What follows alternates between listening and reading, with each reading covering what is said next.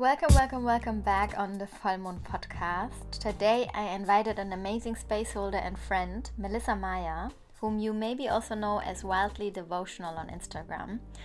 To me, Melissa is an opinion leader in the feminine movement, and in her own words, she loves offering anything that brings women back into their queendom. She has quite an interesting background, I have to say, as she really went through so many stages of life, and one of them was when she was a dominatrix. So we dive into that phase of her life, and she's sharing her learnings on relationship, connection, power play between the feminine and the masculine, and so much more. And aside of talking about the change of embodied womanhood, about this queendom, we also talk about the role of the masculine and so much more. We even dip a tiny bit into the time she went through a gender transitioning process. So there's lots to discover. I've been observing or gazing on Melissa for quite some time now. And I was so happy to connect with her because she's a reflector in human design, which is a very rare species. They only exist 1% on the planet right now. And it's always interesting to observe what they have to say because they are reflecting back on how our community is doing, how the society is, and so on. So I really want to recommend this episode to you. And if you like it, please don't forget to subscribe and leave some love for me in the rating. Okay, welcome. Thank you so much for having me, Yasmin Volmond. Wow, that was quick. So good having you here, Melissa. So today, another episode on the Vollmond podcast. I invited my friend Melissa Maya. Maybe you know her from Instagram if you're following me. I think we have many people shared in the crowd. And Melissa has an interesting, inspiring, exciting background, story, and also offering. You're focusing on women, and you're focusing on so many levels.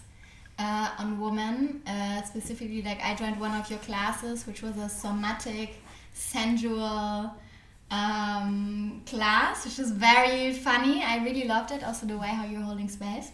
But maybe you want to share a little bit, what are you doing? What am I doing? What is your offering?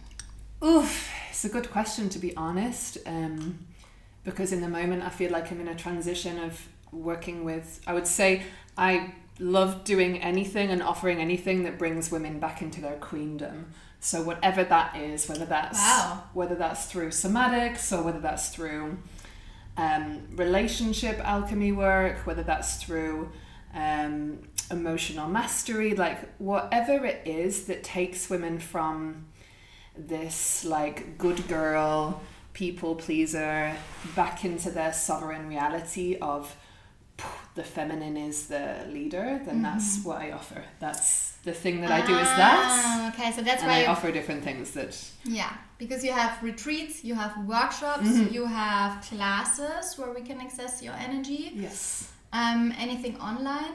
Yes, I work online. So I do mentorships online, one-on-one courses, couples courses, a few different things. I do a facilitator training once a year. That's mostly online, sometimes in person. That's where all these women come from that you just recently tagged on your account. Yes. Aha. So, I do all of it. Yeah, we hang out in person, we hang out online. Cool. And why do you think people lost their sovereignty, or why women lost their queenness? I mean, it's let's go right there. That's huge. Let's go right there. Let's go into it. It's so I mean, there's the curiosity to kind of bring it to the personal layer first. Can you relate to that? Can you relate to that kind of that phenomena of being pulled out of your center as a woman? Have you ever experienced that, and what has happened for that to happen to you? I also thank you for asking this, because before you came I was thinking about my own journey of being a woman, and then I thought that I never had this strong call of I'm a woman, I never had this, and there are so many women suddenly out there who are I'm a woman, this is this huge wave, and also so many women have this strong calling for reproduction. Or like they come already on this planet and they're like, I want to be a mother, this is my role, I want to be caring. I never had any of it. Never. But of course, through this like external influence of being triggered of this like, hey, you know, like suddenly we have women's circles and we have all this like woman. I'm like, okay, like people really identify with it, like being that. Have I ever lost? I think like everyone is going through a process of discovering self-worth again. Like that's something that I experience for myself and many of the people that I hang out with and like that I spend time with. I feel like, especially over like now in your 30s, where you're like, hey, like I have boundaries. This is my self-worth. I'm gonna protect it. And then of course there can be the discussion of is somebody treating me a certain way because I'm a woman? And okay, now I have some ideas. Okay, when I was still working in business, I had like a lot of struggle because I'm this petite woman and I look 10 years younger than I am, and I was working in executive teams, and like I even got training on how to behave as a woman in that setting to not get into the situation where people take something away from me or project onto me like, oh yeah, she's not capable of something or like whatever. So they actually trained you to be more like a man, right? Yeah, exactly. Like I had all these advices of like where to sit, always sit next to the most powerful man. Never like if someone needs anything and needs coffee, you are not the one who stands up. 100%. You're never sitting there and writing down things. Everything is in your head. And I would do that. I was always sitting next to the most powerful man in the room. I never wrote anything down, and I love that. Always Powerful. Most powerful man in the room.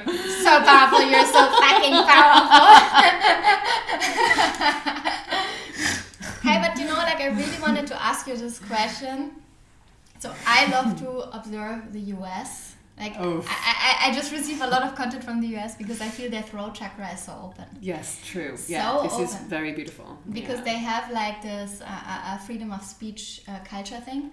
So I always love to listen. What do they say? Because they just share everything. Yeah. And there is this guy, I think his name is Matthew Walsh, and he created a documentary which is insane. It's called What is a Woman? And he goes everywhere. He's interviewing everyone, people from the street, people from the LGBT, gender, professor, like everywhere. And he just asked this question, like, what is a woman? Yeah, it's a really important question right now. It is. So your story is like so layered and so, I'm so happy that I asked you the question. And by the way, it's not because I didn't want to answer the question, so I was like, I want to know from you. But yeah, it's that is what I feel. That is the reason for the resurgence of the feminine and of feminine embodiment work right now. Not that the feminine is conflated with woman. Thank you. Yeah. But for a moment we can say, okay, it makes sense that women are being encouraged in more kind of spiritual communities to represent and relearn and remember how to be a reference for the feminine. Because honestly, I think that we're all in a kind of interesting training of learning how or remembering how to be a reference for the feminine, because we know how to be a reference for the masculine. And truly, I feel that most of us, whether we're born with a set of balls or a set of ovaries, like internal or external balls, we're all, you know, you went through a training in a more kind of literal sense of you being in a corporate environment where you're forced to be a patriarchal woman, basically. That's, you know, however, I feel like every single one of us in the Western world, in the contemporary world, we're all being indoctrinated into being masculine because it's the only way to survive or to be successful. And I'm here to say, like, even and also especially in places where people think they're representing the feminine, it's still patriarchy in so many places. So that's kind of what I'm about. I'm not just about women's work and getting women together to reiterate their personal lineages of what they know a woman is. I'm like, no, we actually don't know what a woman is. We've been pulled away from it so much. Do you really think that you know what a woman is? We haven't had one around since the 15th century. We actually don't know what matriarchal consciousness looks like because we've forgotten it, do you know? So that's... Yeah, I've been reflecting a lot on the patriarchy actually, and this is gonna trigger, I think, some people, but I really don't believe into the patriarchy anymore. Great. I honestly, I think that the idea of the patriarchy, of this dominant structure, can be pointed down to maybe like 5 or 10 men who have created a sort of like power play on the entire world. But I still believe that we're actually living in a matriarchy, because if women decide from one day to the other that we don't want to give birth anymore, this place is done. And I think it's more about remembering that we, like, how powerful this body is. And I love that. And what I see in the patriarchy is more actually an unbalanced system between energies. So my idea of course, like, we have still oppression, and I'm saying that from a privileged perspective of living in a Western society, which like, I don't have to go through what is happening, for instance, in Iran, also in Turkey, like all these things. But my idea of the patriarchy is basically, like, also when we look into leadership, I think we need empowered feminine leadership. And this is not related to, like, also I can see so many beautiful men being in power, basically, but leading from a very feminine space. 100%. Yes. Yeah. And in my personal life, I've been entrained into the feminine via men in my life, actually. Like, I've met more feminine men than feminine women in my life, personally, because this is the thing, and this is why I personally love getting loads of women in a room to talk about the feminine, because somehow it's really interesting to me that what I perceive is that it's women who've been pulled furthest away from the feminine somehow. Of course, again, I'm talking about in my own personal luxurious surroundings of being in, like, hyper privileged, like, one of the most white places in the world, and one of the most, like, liberated kind of systems in the world of Berlin, for example. There's, like, a lot of, like, in a way, what I see kind of like an interesting thing that I've perceived happening is that we're being pulled away from our primal body, essentially, which is what I'm interested in. I meet more and more men that feel super comfortable being in their feminine, but are terrified of being in their masculine. Thank you so much for opening it. Like, honestly, I was always looking for people to talk about these things. It's like... Yeah. And it's like our social acceleration has been beautiful. We've accelerated socially so well, yet primitively, we've kind of halted a little bit. And it's like such a shame that there's a disconnect from our animal body, which is why I do this sensual somatics workshop. It's the only kind of work that I do. I do 2 bodies of work for all genders. And really specifically, the people that get the most out of it are cisgender people from these workshops, frankly, because sensual somatics is about reconnecting people to their animal body of, like, before I was conditioned, how did I feel, you know? And then I do intimacy work, which is like, before I was codependent, how do I love? So it's like that, back to this original way of relating to the body and to another.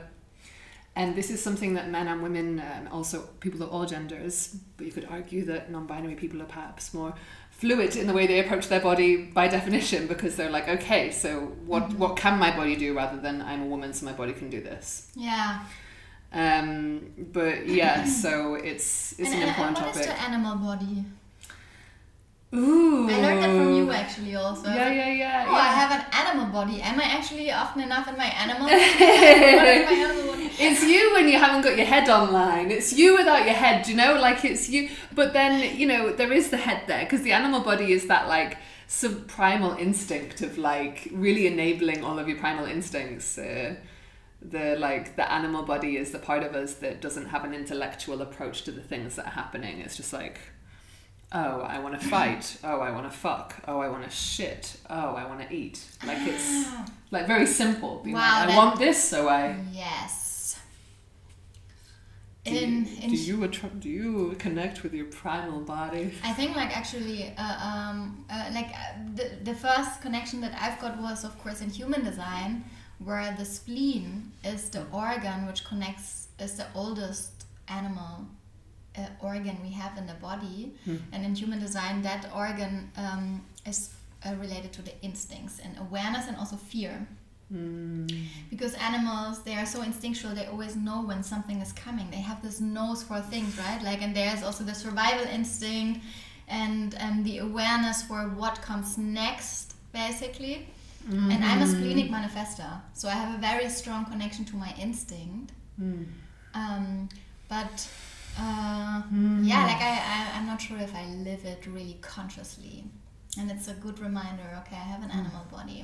I really love that. And what was the other body that you're mentioning?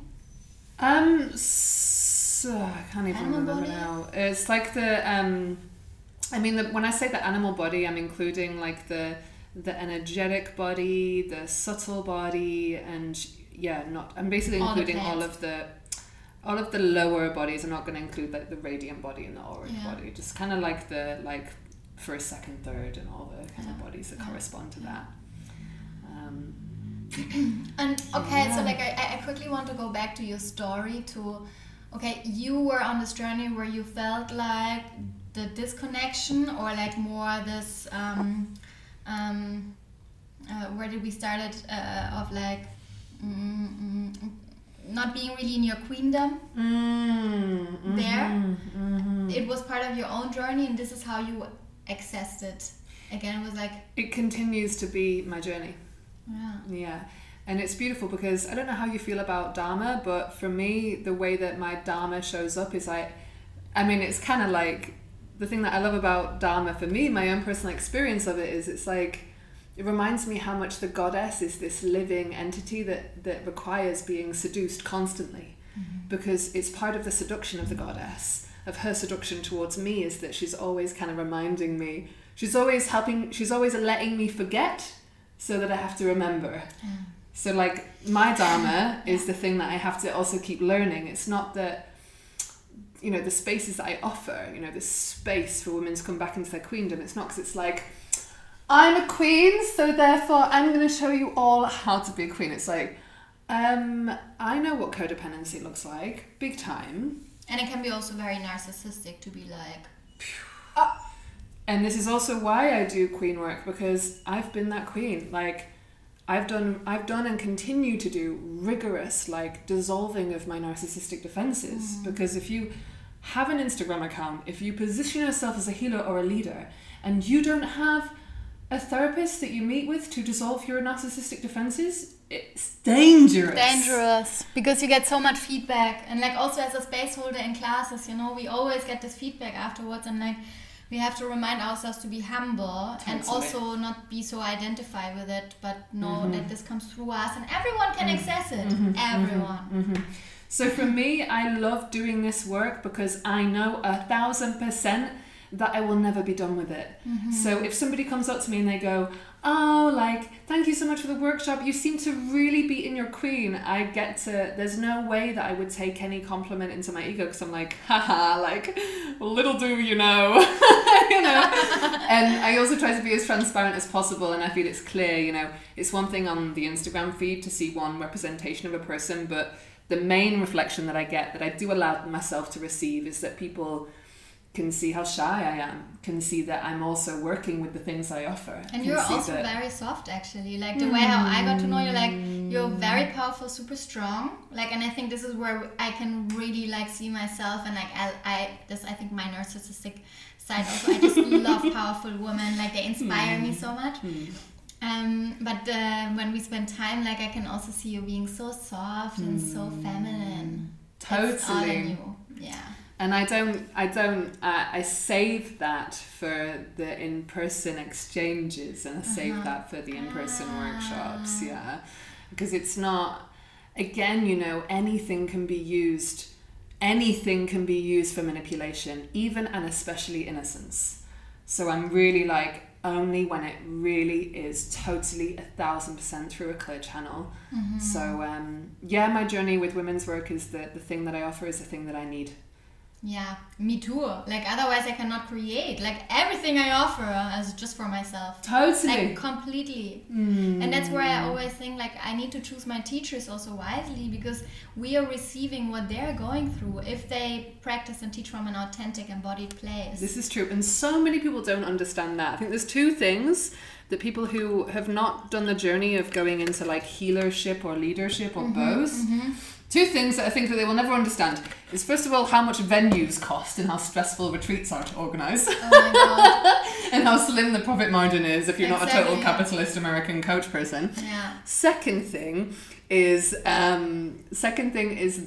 like, we're really drinking from the placenta, and that's where we teach from. Exactly. 100%. Yeah. That's why I was so happy when I met you, because I was like, oh God, she gets it. She gets it about the retreats and the placenta. She gets it. But I mean, like, also, like, for you guys, how we met, I found out that she's a reflector.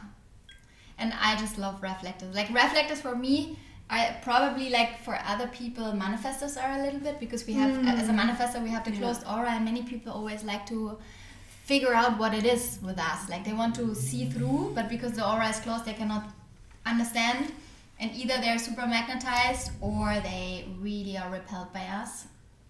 Interesting. Yeah, so our whole lives is basically like, people either hate or love us. It's very difficult to grow up with that, but now as a woman, I'm like, I don't care. We learn. But then watching reflectors for me is probably the same experience of being like, what is she doing? Like, who is this woman? What is going on with her?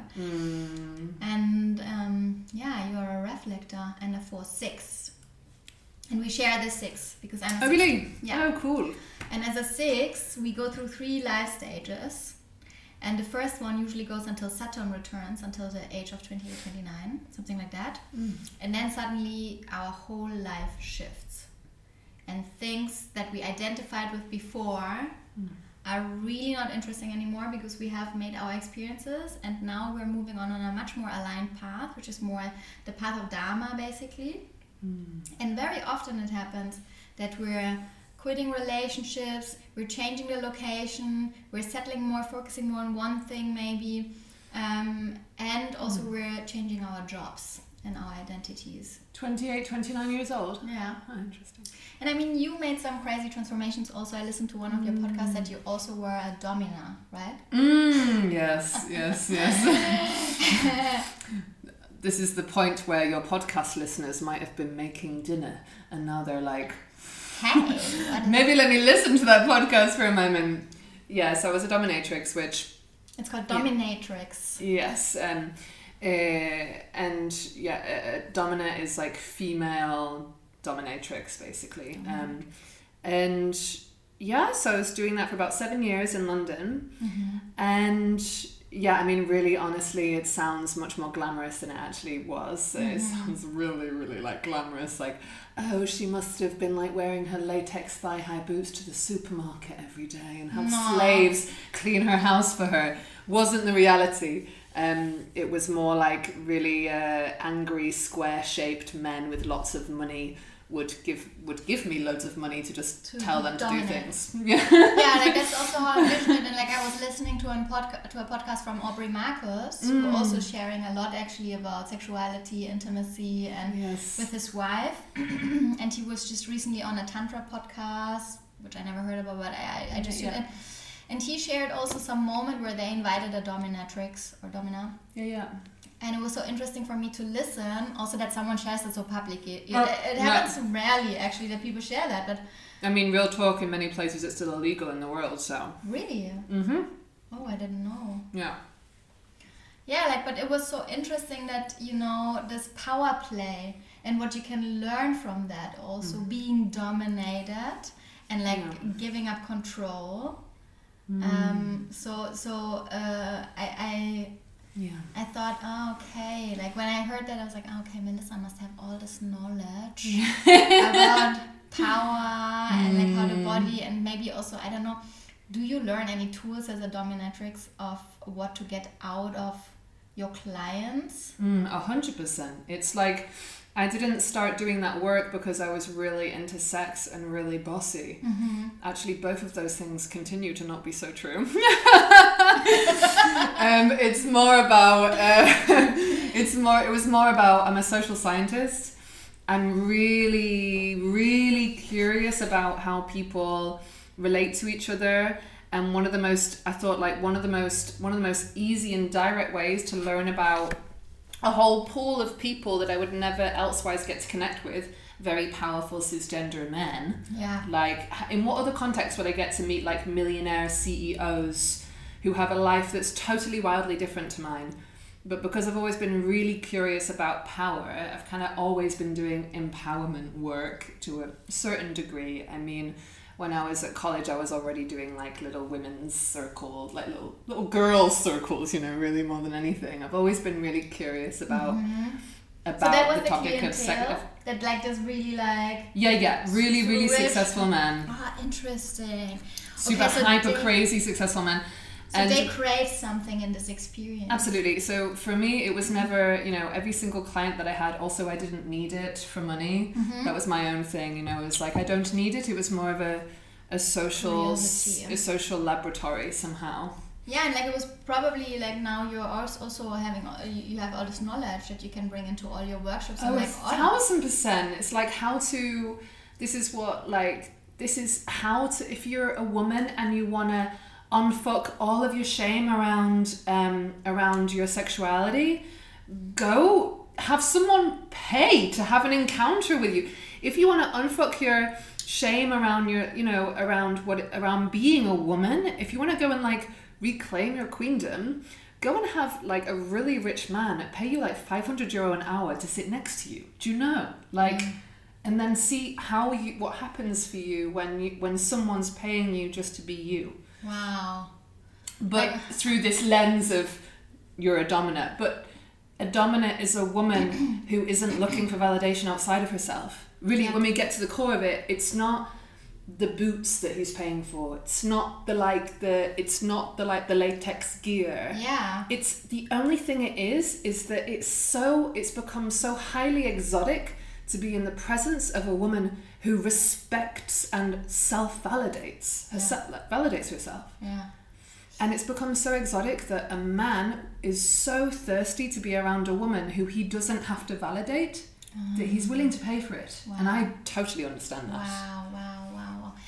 Wow, like listening to that, of course, like coming from my background as being basically a Muslim woman born in this body but in a Western world, and like in my mind I'm thinking, oh my god, because like in my culture I have to maybe define, because it's highly of course influenced by the Western world as I've grown up in Germany, but still my whole heritage, my family, my ancestors, everyone comes from Turkey, and there is a lot of shame, there's a lot of sins basically, and like we have this word called günah, you know, like when you do one thing and everyone will say, this is günah, this is ayub, this is like shameful, you know, don't do it. Oh, shameful, that's what it means. Yeah, like and sinful basically. And I remember as a child, it came up in so many things, like don't do this, you can don't eat on the toilet, like stuff like that, you know, like there are like many things, don't show your body like that, don't go in the shorts, like go blah blah blah blah blah. Okay.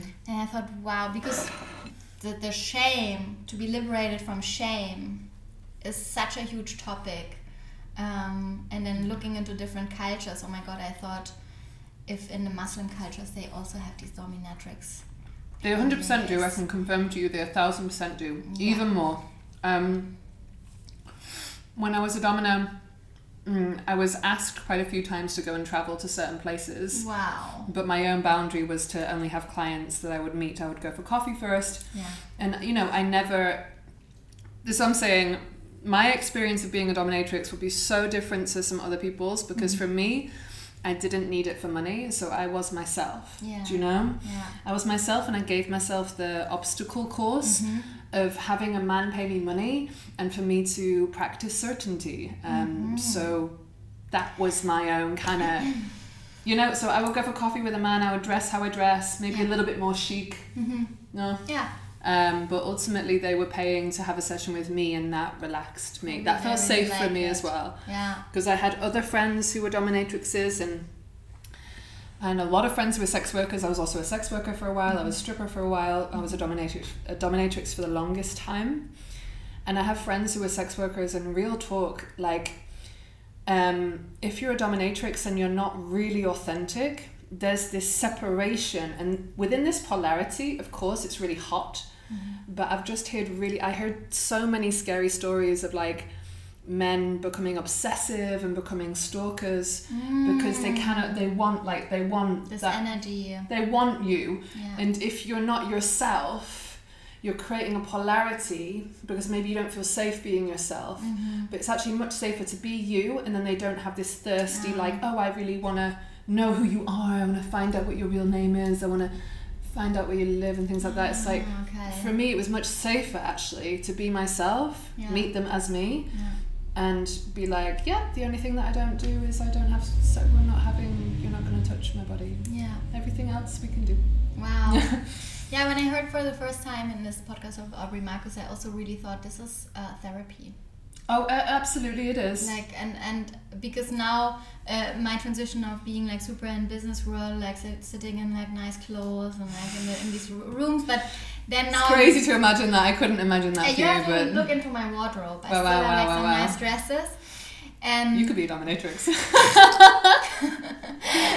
But then now working more with the body, basically knowing how much you can get out of the body, and then listening to this idea of what the domina is doing in that room, and like dominating the man, and like maybe it's such a play that I thought, wow, this is therapy, this is impactful, it's so amazing. It is, and that's why for me there was a switch. So I was having these clients, and it started to feel like I felt that it was therapy. I mean, I also had a similar experience. I was also working in a strip club when I just got to Berlin.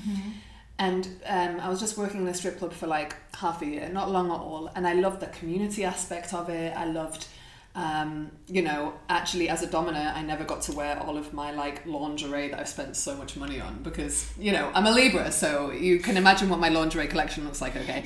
And I was like, oh God, I'm a sex worker, but I never wear my lingerie. So domina is never going to be like, it's not the dynamic for a domina a domina never does anything for the client. The client, your job is to make the client want to do anything for the domina. So it's a little bit queen energy. No? Oh, it is. I'm gonna come. This is what I want. It totally is. Yeah, it totally is, yeah. And it totally is. And a queen and mother, actually, queen and mother, exactly. Because you have to be also then when they're like very vulnerable, then you're going there, you're caring. Totally. And like, It's like the concept of a domina is totally different to the reality of a domina. And I had a domina that I learned from. I was a maid in like kind of sex worker terms. That's what you go and do if you want to learn how to be a domina, is you go and be a maid in a scene. Literally you dress like a maid and you sit in the room and you just be available to like clean things or whatever. That's how you learn from a domina. That's the kind of like school. Wow. And when I was a maid, I was just like, it was so enlightening, because I was just seeing her being so nurturing, and I couldn't get it at first. I was like, why would you be she was actually more nurturing than mean. And when you think about it, if your job is for someone to surrender to you, I mean, like, you need to trust also. Totally. Yeah, like that's where I thought, like when I listened to this, wow, it's like you really have to understand the psychology of what is going on in that person. You have to read the person. Whereas the stuckness is the shame. What does the person need? And then you're going out being either like bam, or you're like, come here, like I'm gonna take care of you. Yeah, and both. A good scene, a very good scene, if you're choreographing a good scene, is that it's a good balance of both. And that's, from like a somatics perspective, this is what we do. We expand and we contract. We expand and we contract. and that's dropping a person into a particular state that's like quite hypnotic, and you stop being a human. It's beautiful. You just start being like an amoeba. And like, do you have any sisters or any? What's the feminine energy that accompanied you in your childhood? Oh wow, I love the shift of topic. Actually, this question is from the beginning in my head. Yes. But I just want to finish on that topic a little bit. Okay. When I had this moment of all my clients being men, and I had this moment when I was working in a strip club actually, and I had this beautiful kind of philosophical conversation with this client. And one of my like sisters in the club, she said to me, like, how come you find it so easy to have clients? And I was like, because I'm interested in them. Because I'm actually interested in the people. Yeah. And they're not paying from the size of my ass and how well I move on the pole. Like, that's not what they're paying for. Mm-hmm. Also, my domination clients, they were not paying for me to be a bitch. I realized, like, there's this experience of the feminine that they're really aching to have. And I have so much compassion through whatever way in which we're all gonna come at that ache, whether it's through drinking so much with your buddies that you all start to be vulnerable with each other in the pub or something, whether it's through going to watch football together so that you can unleash your like Lilith and scream together, or whether it's through an ayahuasca ceremony. However, like your ache for the feminine is showing up, I really respect every single ache for the feminine that harms nobody. Oh, thank you for sharing that, because like I very often struggled with this idea, specifically with the men around me, that they were only able to communicate from their feminine when they were on drugs. And this is valid. I was really judgmental about that actually. I was like, oh man, come on, like why can't you not like work on it? You know, I was even getting angry. I was like, why do you always have to just like take all this ecstasy, MDMA, to finally access it? Why can you not build the relationships in this? Yeah, I mean, it's a good moment to assess you. Check your cosmic privilege, girl. Like, what does that mean? Like, okay, I get it. Yeah.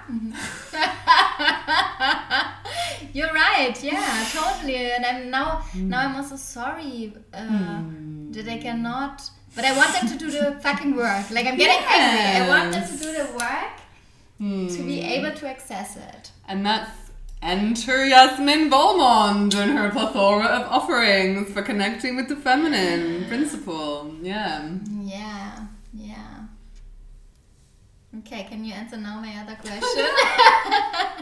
I just say, please, can we call this episode #check your cosmic privilege? Check your cosmic privilege. Love it. That could even be a program name. Yeah. And just totally. a workshop online. Yeah. I don't technically have a sister. I have a stepsister, but I never felt connected to her. I had my own room. I had my own bedroom at home until I was 7 years old, and then I had to share my bedroom with somebody that would come and visit once a week. So I'm still that teenager. Yeah. No, and I'm not so connected to my stepfather's side. I don't have a sister present in my field. I have a brother, 1 year older. Yeah. But maybe in your past life, like I had a channel reading and she told me that in my past life I had the sisterhood and like I was really with all the sisters, and when I'm in Turkey I'm only with women, which is such a different energy, and I think that's why probably I also always feel like so amazing there, because I'm with my aunt, with my mom, and then there, like back in the days there was my grandma and my grandmother and all the women in the hammam, you know. And I realized, it's so nice to be surrounded by this supporting energy of them. And I remember when I was in this like very business career theme of my life, I was craving the sisterhood, and I created actually a platform. It was called Planet Y. And every month I invited speakers. I had a location and everyone had to come. It was basically like a woman's circle, but for business women. And we were talking about all the stuff. all the shit, our difficulties, and then also relationships and everything, and it was like so amazing. We were always super drunk back in the days. I also organized boat tours with sect and champagne and like these kind of things. But it was sounds so good. I would love to. It was really a good time actually. Now sometimes I meet some of them again and we all look back and be like, oh my god. But it was really important to be with the sisters. Yeah, it is, and it's not something that I do or that I offer because it feels natural. It's something I offer because it feels like it is in accordance to the true nature somehow. You know, if the truth, this is just my own theories, my own like messy infused theory. But what I feel is happening collectively is that we're returning to a natural order in order for a kind of supernatural order to present itself. Yeah. And what I feel a natural order is mother at the center. Now, I'm not saying that matriarchy is the way that we're going, but I've got a feeling that matriarchy will inspire one of the ways in which we can move forward. If you could imagine that, I feel like what's happened is that I feel like one part of the human wingspan has really developed big time, and that's like the masculine wing, and so we know how to fly with one side of the body. But you know, after a certain amount of time with only one wing, we start to get a little bit like, where is my second wing? Exactly. So what I feel is happening collectively is it's like we're building this feminine wingspan. We're spanning the feminine side, like the left side. All of us, by the way. Oh, absolutely, all of us. All and of it's us. even so essential that all of us, I mean, for me, the whole women's work, if I'm really like going to get meta on this, what I feel is required, the request of the moment, I feel the request of the moment is for women to really embody radical patience, because men, they need to go Persephone as fuck and go like deep into the underworld. And rather than us like shaming and blaming and... Yeah, all this toxic masculinity stuff is so destructive. And instead what we need to do is we need to just focus on the nourishment that's available from the mother and from women. Yeah. And be like, hey, you know what? Like, men are going through this right now, and we could like be obsessed and fixated on their pace, on them, on Instead, why don't we turn the attention back on us and notice that there's so much nourishment from our women who've already done the Persephone shit, and so we're ready to party. Now, I don't think we need to spend our time and energy blaming men on the fact that they're not here yet. We're here now, so why don't we party with the people that are here now? And also I feel like actually what happened through all this feminist empowerment and like power, we have an overdrive in masculinity within us. Like, I'm really consciously trying to balance my masculinity with my femininity, so I think we as women also have to do shitloads of work to bring everything into balance again. Totally. Because as you said in the beginning, like I also personally meet so many feminine men.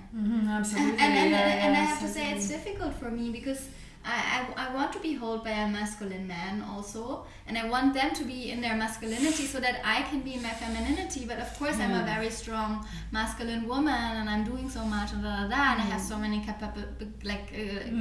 abilities. But I have to do my work as well.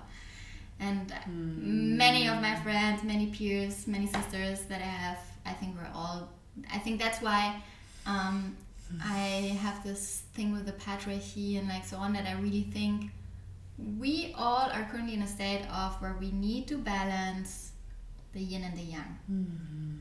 And both of us, all of us. Because really. It's inside of us. And back in the days I was like, yeah, we need more women in leadership, blah blah blah. I don't feel this way anymore. I feel like we need more feminine leadership because it's so masculine. Let's bring in more caring energy. But then it would be also interesting if you have a solution to that. Many people are so triggered that we are saying feminine and masculine energy because they relate that to gender, which for me is completely disconnected. Because I see that I have the feminine, I have the masculine. So now I'm trying to more often use the yin and the yang, which has not this. But it's avoiding. Why? It's avoiding, and it's also co-opting a whole other lineage that's not yours. Like why do that? I think like there's many different schools of thought. I have a teacher, London Angel Winter. She's really badass, and she's like a neo tantra teacher, and she uses the terms alpha and omega. Which is beautiful. Alpha and omega. Which is beautiful. And to be honest with you, I know that she's saying she means masculine and feminine when she uses those words. So I've had my own journey with that. I mean, that's like a whole big topic in itself. But I had a moment where even, like saying the words masculine or feminine, I would always back them up with lots of like, but when I say this, what I mean is that. And now what I do is I say the word and I embody what I mean. It's like I trust. There is a charge behind these words. Rather than going against the grain of something that's happening energetically, I just really love to like allow the grain. There's a charge behind these terms. Interesting. How can we leverage that charge? And so what I do in my spaces with men and women, the intimacy work that I do, there's always a moment that we acknowledge the wounds of the masculine and the wounds of the feminine, because when you get men and women together, there's a personal kind of like ancestral heritage, like there's like an ancestral DNA in us. It's like I just feel like we hold codes of the wounds of the masculine and the feminine in us too, for sure. But there's something powerful that happens. This is just me and my messy experience, and I am always so curious to speak to other people. The highest and most accelerated level of healing I've seen happen between men and women is when men acknowledge the wounds of the masculine wounds, and take responsibility for it and represent when they're a reference for the masculine in the world, and when women represent and allow themselves to be a reference for the feminine wounds in the world, and vice versa. But that polarity is important. So that's just me personally. If you want to make really big healing happen between men and women, there's something about these words that's doing something really important, and I don't want to avoid that. No, you're right, and I think like it's actually good when there is this trigger, because people wake up from it. Absolutely. Yeah, and like I had these conversations on my Instagram. Sometimes sometimes I'm really annoyed. Like I'm like, people interpret all these things, and then I want to have this conversation. I'm like, no. Yeah, and I mean also like we have been, again, to bring it to a point of like women have been. Do you know the amount of messages I have got telling me that I'm not politically correct? I'm not inclusive. All of these things. Why can't men come to your spaces? I'm like, where have you been for the last century? For me, I don't have to explain to you why men cannot come to a space where women are healing their wounds together, that women specifically have experienced, where we're talking about sex. Like, there are many other rooms. Just go to any of the other rooms. Totally. And like, have you seen me? I am a cisgender. Like, I'm the most I'm like the Barbie of Tantra. Like, go to someone else. I might have a neck tattoo, but I don't know what the fuck I'm talking about when it comes to like gender politics, because it hasn't been my experience fully. Although what I will say is that there's many people that I think the biggest crime that we can make in terms of talking about sex and gender and being misinformed is pretending to be informed. And there's like a lot of Tantra facilitators or people that bring the topic of sex into the space, and they will position themselves as a teacher when they haven't actually lived all of the experiences of the people in the room. So instead it's more like share your own personal lineage and trust that, and make very clear disclaimers what it is about and what not. Yeah, totally. And if you try and invite everyone, you're going to harm at least someone. I think especially in these spaces, when it comes to like women's circle, men's circle and so on, there is always this conversation about like, is it LGBT, is it non-binary, like da da da da da. because of course, like now the trend in the world is being very left driven. It's so fascinating to me. Yeah. And like to me, honestly, it's too much. Like I'm done with it. I'm so done. But I know like this will also trigger so many people. But as a manifester, I look at the stuff and like, yeah, at the beginning I also triggered that stuff. I was really LGBT. I was really non-binary. I was like having my pronouns everywhere. Everywhere. You go and get a coffee and you're like, what's your name? I was introducing me in my classes with my pronouns, and now I'm done. Yeah, why? What's that shift about? Because I realized that there is a lot of separation happening. And I want to guide again from a place, I think it was my own process of like, okay, what am I identified with? And also opening That's interesting, or triggering the idea that we are so different and that I want everyone to have their place to be seen. But now I realize that the more categories and labels I put onto myself, the more separation I drive. And I want to bring people back into union consciousness. And want to create places where people understand that behind of being my body, I'm the same as you. Yeah.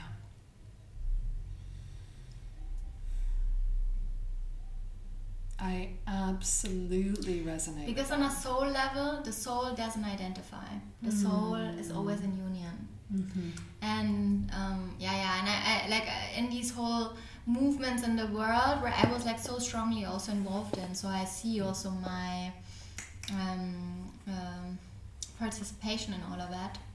But I had to go through this process of first participating, creating, and so on. And now I think it's going also very often into very destructive directions.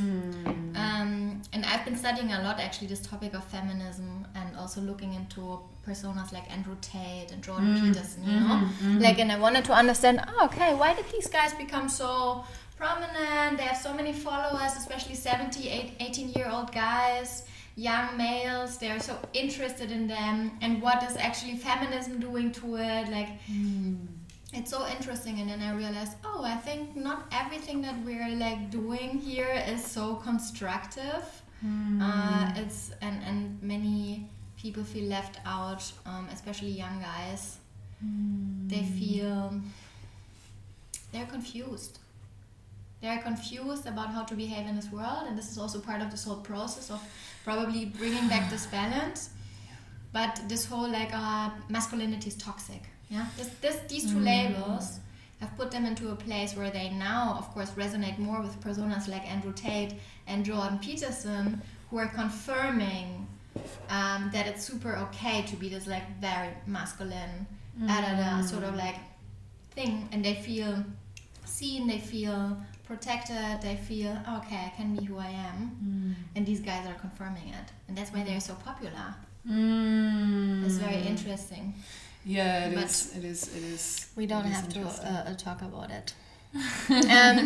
Because, like, oh my god, sometimes I really feel I cannot share everything that is happening in my mind, because... Yeah, I mean, just to acknowledge that, I feel a very similar way, you know, it's like, especially, you know, I talk a lot about the womb and the importance of the womb, and my own personal experience was, so... What I wanted to say is that I'm really happy that queer culture thrives. I'm really happy about that. Of course. Like there's no way that we can't have a resurgence of the feminine without queer culture. It's not going to happen. No. It's more about when different cultures are created to divide rather than include. So, my own personal experience of queerness was that it was essential for me to really allow myself to expand the concept of what it means to be a woman. First of all, because I felt so disenfranchised by all of the kind of examples of womanhood and womanism, femininity that I saw around me just felt so limiting, and in many ways it's only in the last maybe like 6 years that I've really allowed myself to own all the corners of woman that I am and continue to be, that I'm attracting, you know, women like yourself who are super powerful but also soft, and like devotional women who, are like on that journey of integrating all the parts. Yet I felt so disenfranchised by the feminine that I was like, fuck this. I want to really become totally non-binary. So I started taking testosterone, and there's also a bit of glamour in the queer world around like, this is interesting kind of dark phenomena in the queer world around like, you're not really trans until you take hormones, and that's really problematic for me, because for me trans is not something that you do, it's something that you really inherently are.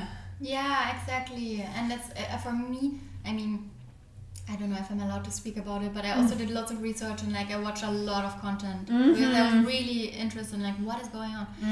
Like I think I want to embrace everyone the way they come. And I don't think that you have to put yourself into a category to become something. So I also think if you are trans, you are trans. Okay. Yeah. And it's like, it's coming from your being, and how can we support that? Exactly. That which is coming from inside of you, how can we nourish that? Exactly. And why, like, I really hope it's not triggering anyone, but I really wish that we don't need this need of changing something in our physical. I mean, being addicted to being codependent to the allopathic. What is allopathic? Allopathic is the like traditional medicine, like hospital, like pharmaceutical industry. Okay. Having to be codependent to a structure in the pharmaceutical industry is never going to be like, that's not empowered. No. I mean, there's a level of empowerment of being able to choose, you know. I can choose to remove my nipples, and that's empowering. Yet, if I want to be a mother, it's not empowering, so I actually don't have choice anymore. Do you know? If I want to like breastfeed, I don't have choice anymore. Just live it, like, honestly, and leave everything on, you know. And I think like if you have a penis and you have a strong feminine, I love it. Like, just be yourself. Be that. But yeah, I mean, of course, we'd be talking from hyperprivilege. But what I wanted to mention was, I wanted to acknowledge that as we start to touch on a topic like this. Wow.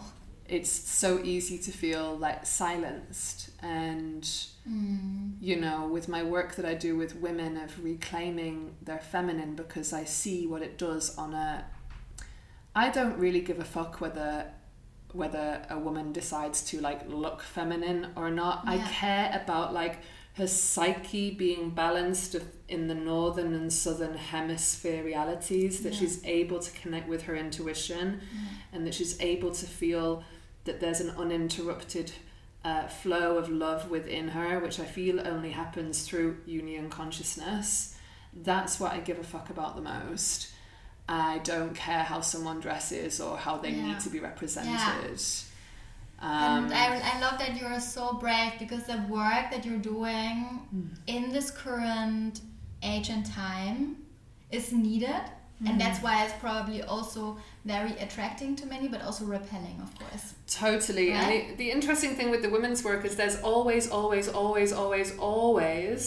because I was non-binary, and because even though I don't talk about it, and also it's even edgy, we before the podcast, me and Yasmin were like, do we want to talk about this? And I was like, I'm scared to talk about it because I don't want to be seen as political. I don't want to be attacked by all the political villainers. So I'll just like put like a kind of like bow on it as I end the conversation and dip out gracefully. I mean, it's an edgy topic. An edgy topic, yeah. Especially in a city like Berlin, also, where all this transformative work is happening, and so many first moving ideas are popping up. Hopefully. It's that space. But maybe we can shift the topic towards your offering, She Leads. Yes. I loved, like, in one of the last podcasts that I listened, the podcast representative, he was asking you, like, and like you and your program, you're really touring around, like, it was like, like, what's kind of a tour? It is like a tour that you're doing, and it's really like a product. Standing out, like, as from everything you're doing, it's like this product. Yes. In many places.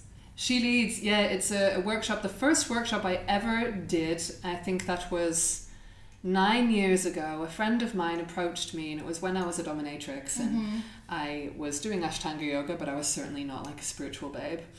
And this is my most spiritual friend that I've ever had. And she was like, oh, 150 of us are going to take some psilocybin together.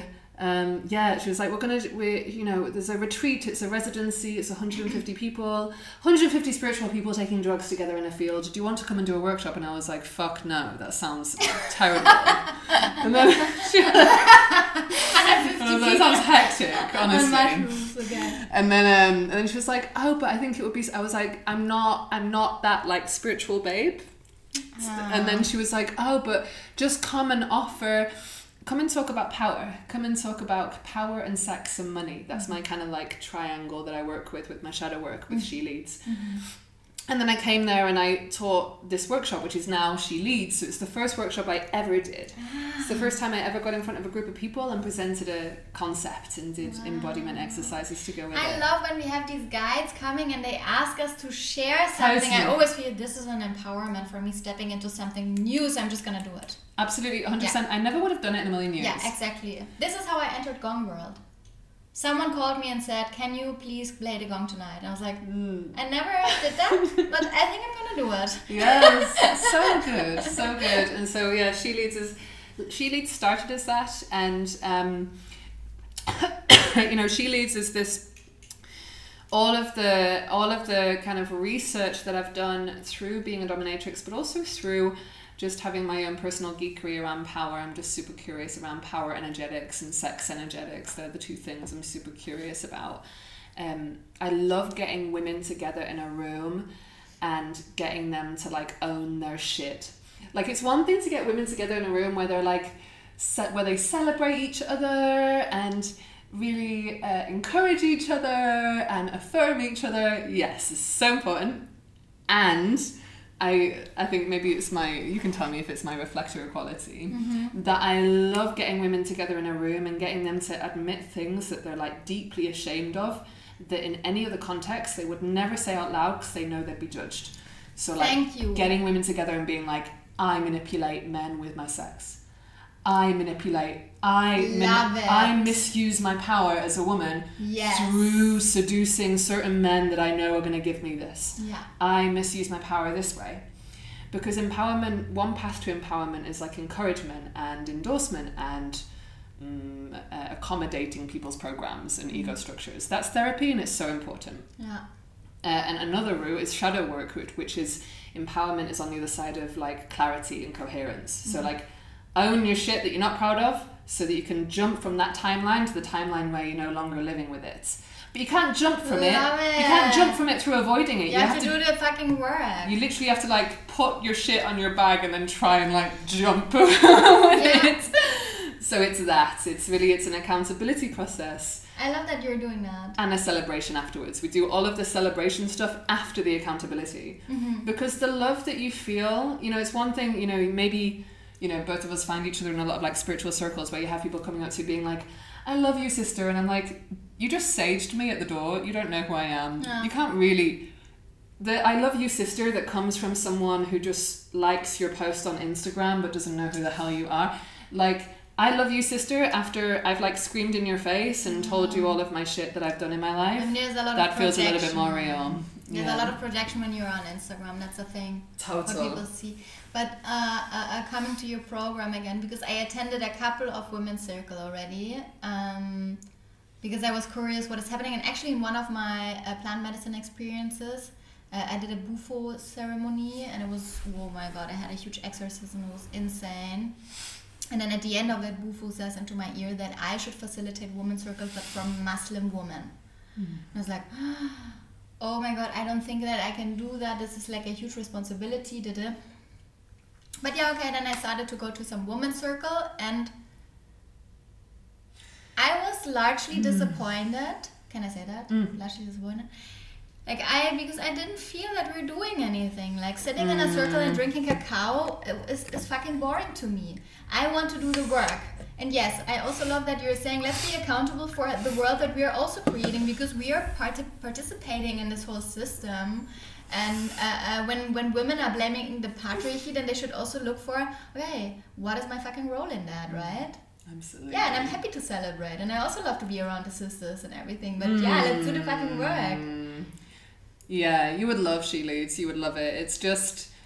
It's the women's circle that I have always dreamed of attending, because for me, I'm also the same. Like, I have amazing women around me. I don't need to go to a circle where we also just have amazing women and we just connect and chat. I feel like if we're getting women from different backgrounds and also strangers, women who don't know each other, I want to really...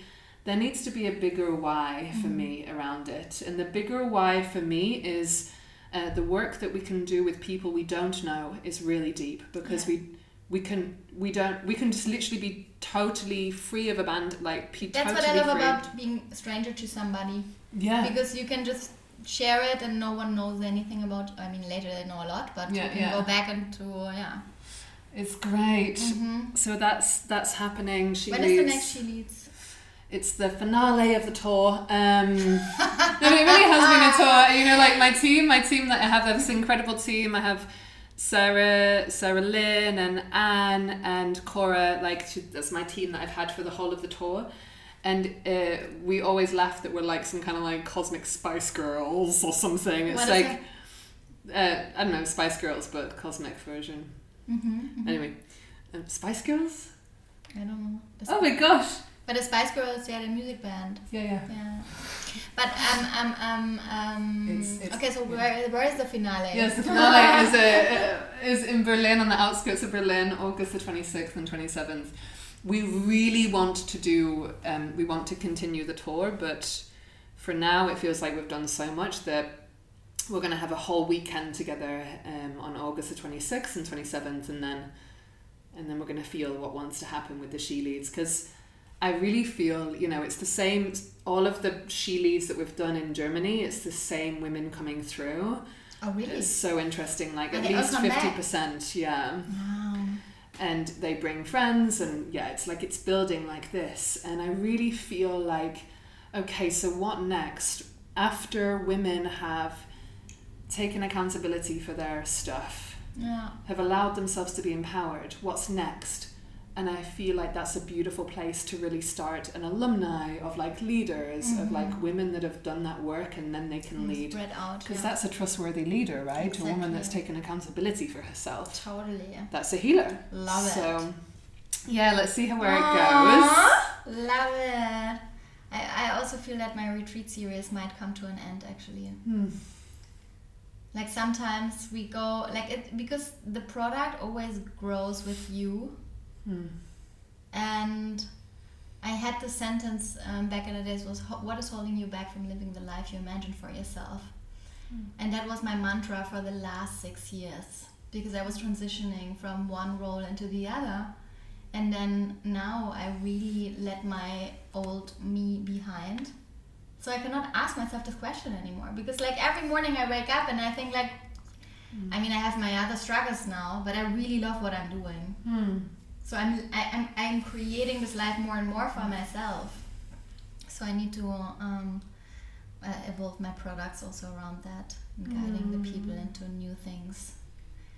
But it's such a beautiful work. Thank you for doing what you do. Yeah, thank you for doing what you're doing as well. It feels like maybe we're at the end of our podcast episode. Thank you so much for inviting me. Thank you so much for being here. And of course, for the listeners, we're going to link everything about Melissa in the show notes. Thank you so much for listening. If you were cooking dinner, or if you were riding your bike around Berlin, or so thank you for listening.